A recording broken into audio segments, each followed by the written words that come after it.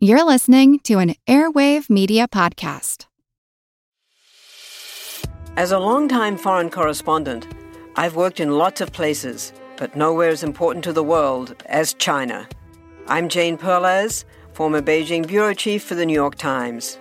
Join me on my new podcast, Face Off, U.S. versus China, where I'll take you behind the scenes in the tumultuous U.S.-China relationship. Find Face Off wherever you get your podcasts.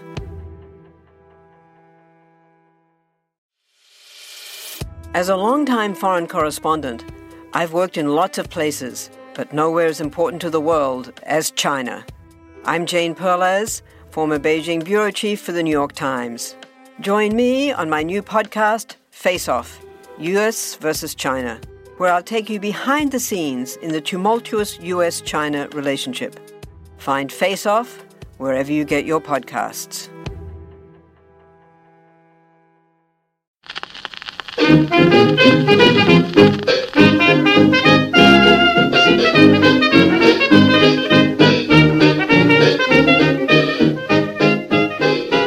Hi everybody and welcome back to Who Did What Now, the history podcast that is not your history class, with me, your exuberant host, Katie Charlwood, potato fritter lover and reader of books. Well, as you are listening to this, I am currently in Scotland on a secret project that I can't tell you about. It's super secret. Oh, we're off on a secret mission, a totally secret plot. Yes, that's fun. So this is actually pre-recorded before I travel, just so that I actually get it done in time, because if I have to try and do this over there, because I'm going to be so busy, I don't know if I'm going to have the time or the option.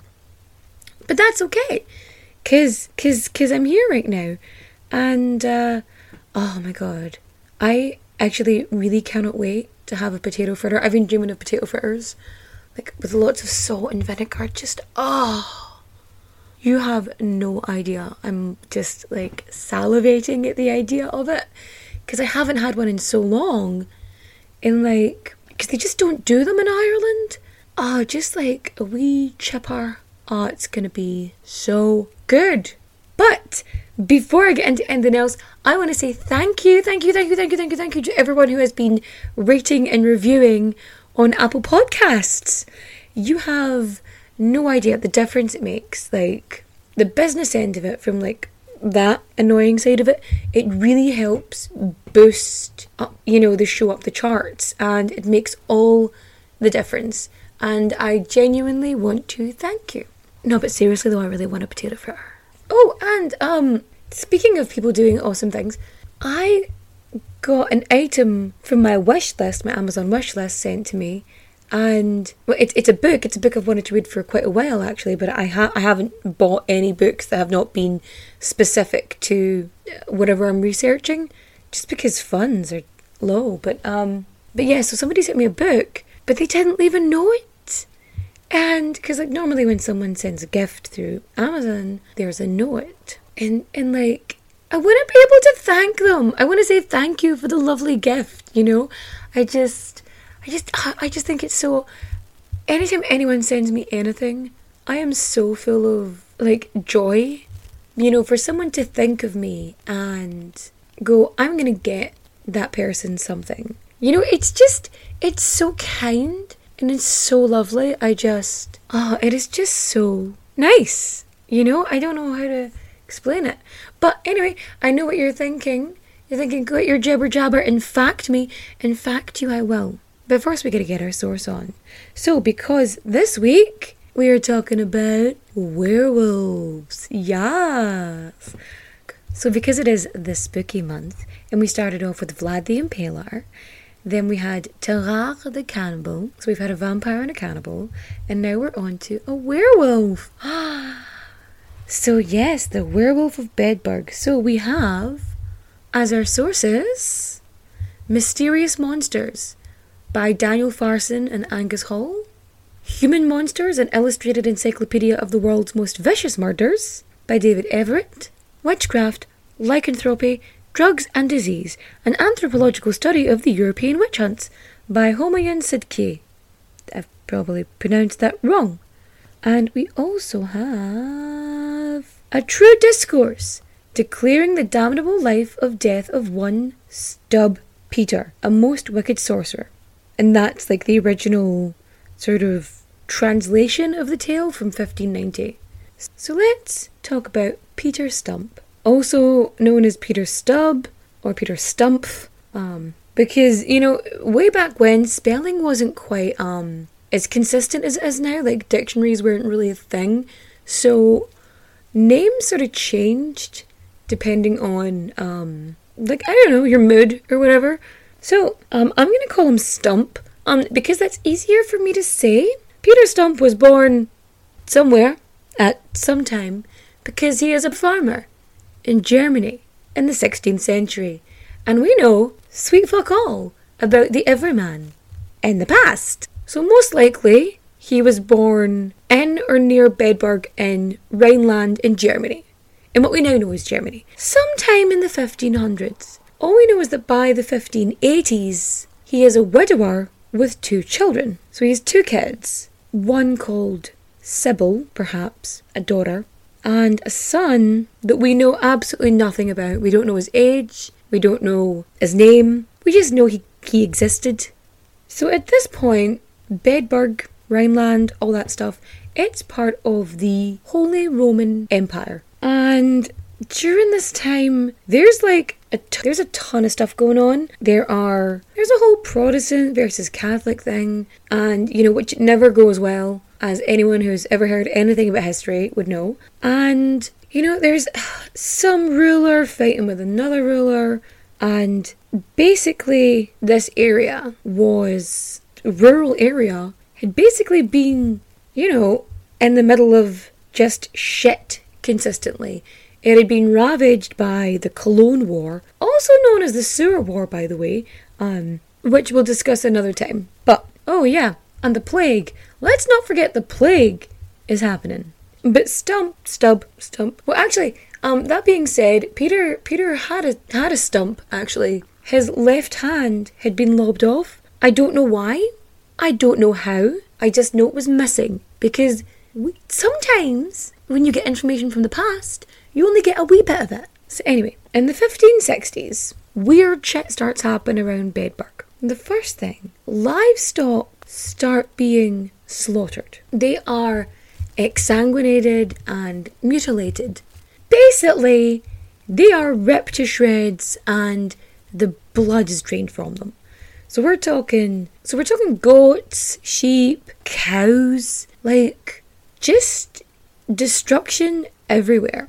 And this was something that just kept happening for years. So farmers would just go out to like their fields and shit, and they would just find animals torn apart, their livelihood and their livestock destroyed, which is bad enough. But then it wasn't just the livestock that was being ripped to shreds. Something started attacking the villagers, mainly women and children.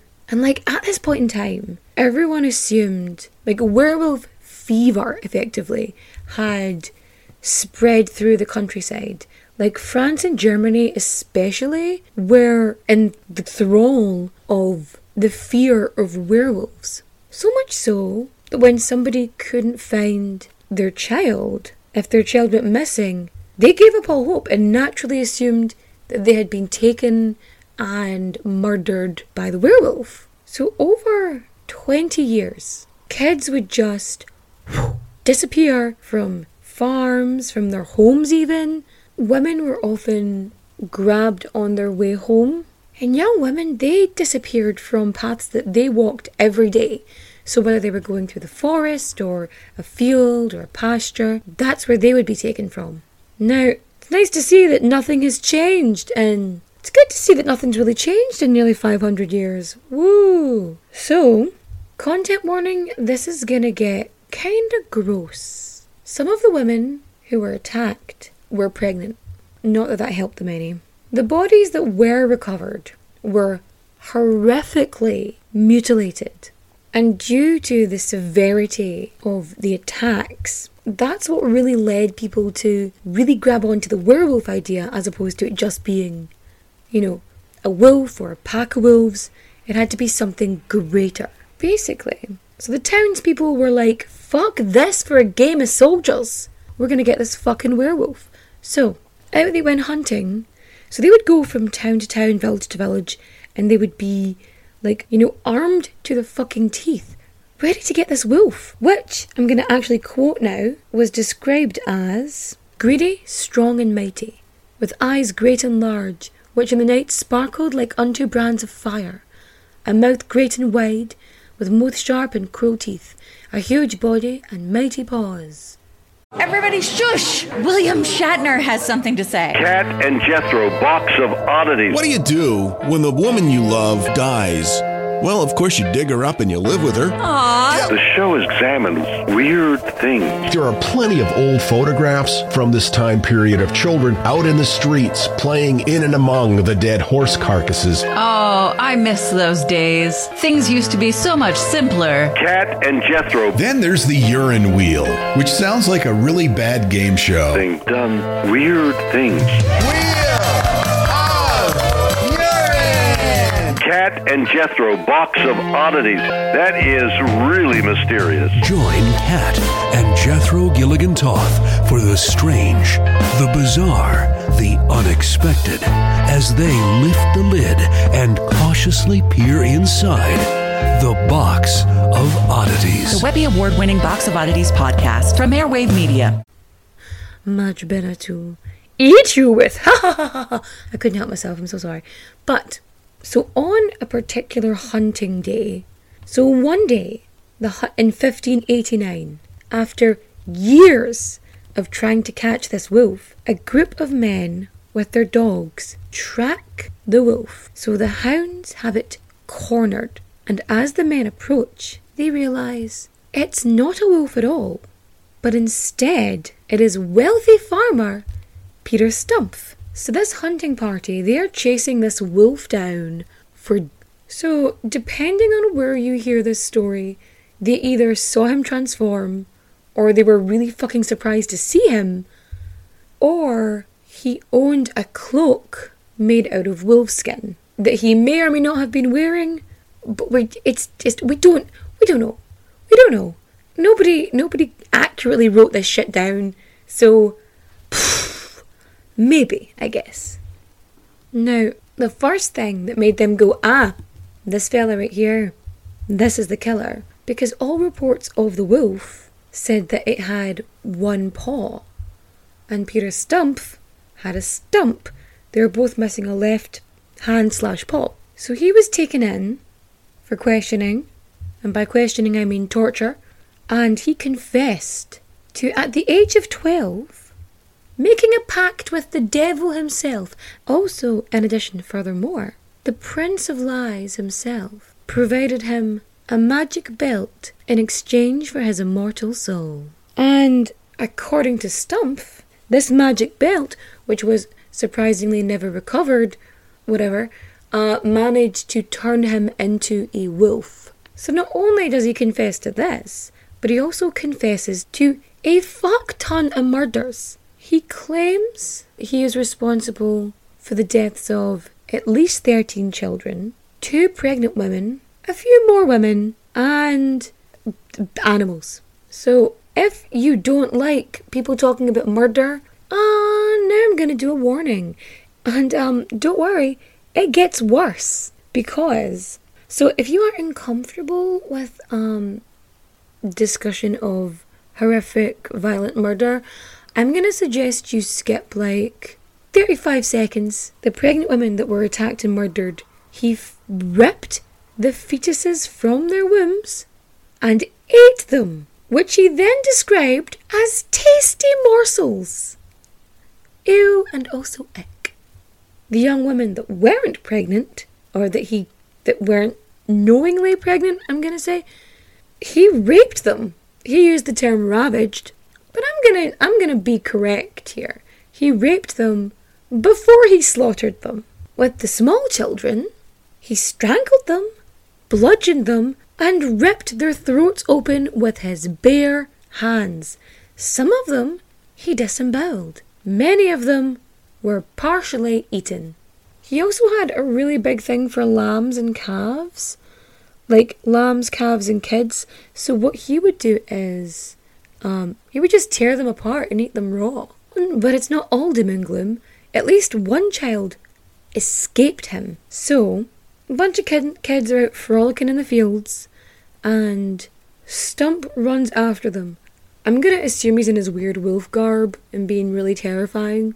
Like, it doesn't state that, but logically I'm thinking that's kind of what he'd do. So he tries to grab this little girl by the neck, and all the other kids just flee. They get the fuck out of there.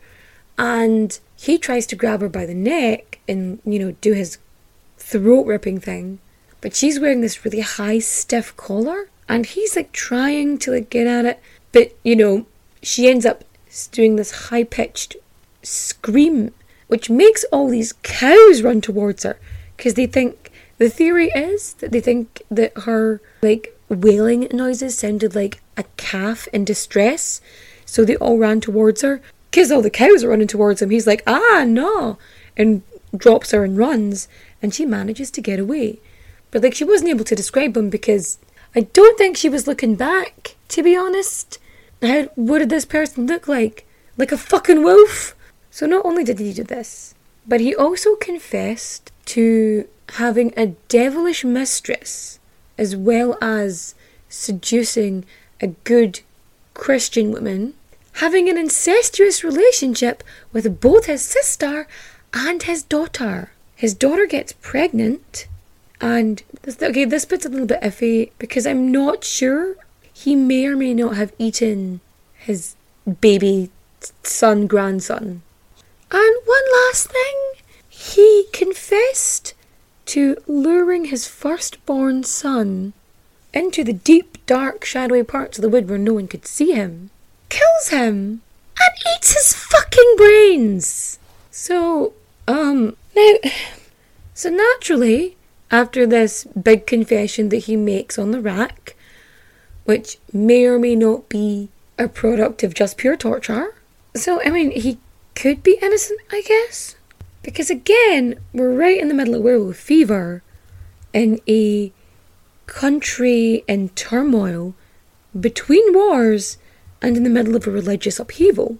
So he was either an incredibly vicious serial killer with some kind of psychological lycanthropy, or he was an innocent man who was a patsy for, animals, and as an excuse to lead people back to the quote-unquote true church. So, Stubb was found guilty on October 28th, 1589, and he was executed. But how, I hear you ask? Well, he was laid on a wheel. So he's spread-eagled on this thing, and red-hot pincers are used to pull the flesh off of his bones in 10 spots. Why specifically 10? Why specifically 10? Whom's to say? But after that, his legs and arms are broken with an axe, and then his head is chopped off. So his body is then burned. But Peter was not the only person to die that day.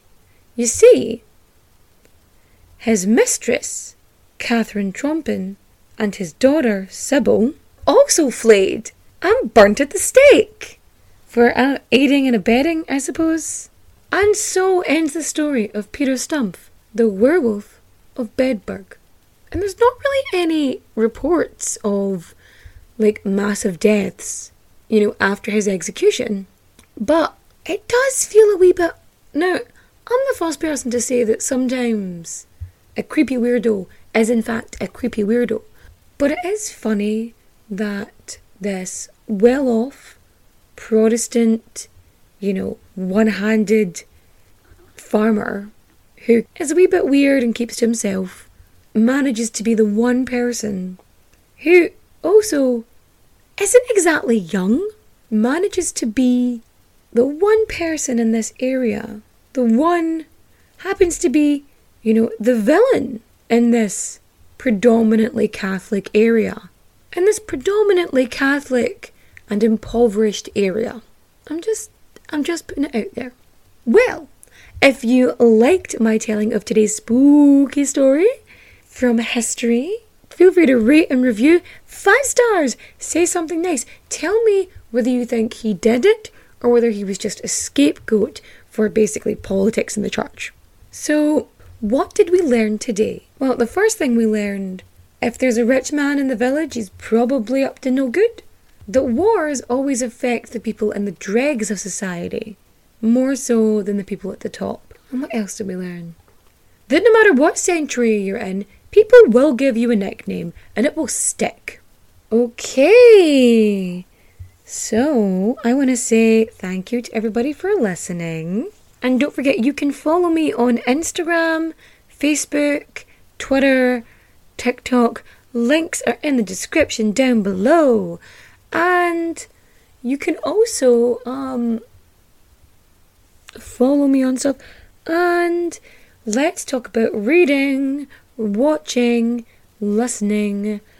Okay, so watching, I haven't seen it yet, but I have heard good things about the new Venom movie. Go watch it. Why not? It's fun.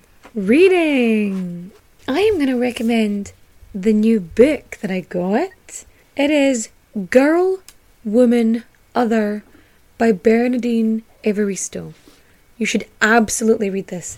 I am 1 chapter in and I am already engrossed. You should absolutely read this book. So, for listening, I am going to recommend a podcast, actually. I'm going to recommend Wine and Crime, because sometimes I like to listen to them to kind of bring my mood up. I find them really, really funny. I would absolutely listen to them. I find them really, really funny, but also they talk about crime, which I'm really into. So that's fun. So I'm going to say a big thank you and a shout out and a hello to Jerry. Jerry, who instead of a Shakespearean compliment, Jerry is one of my new supporters on Patreon and didn't want a instead of having a Shakespearean compliment or insult, they wanted me to let you all know that Percy Shelley was human trash. I had such fun saying that. I do love doing shoutouts. It's so much fun.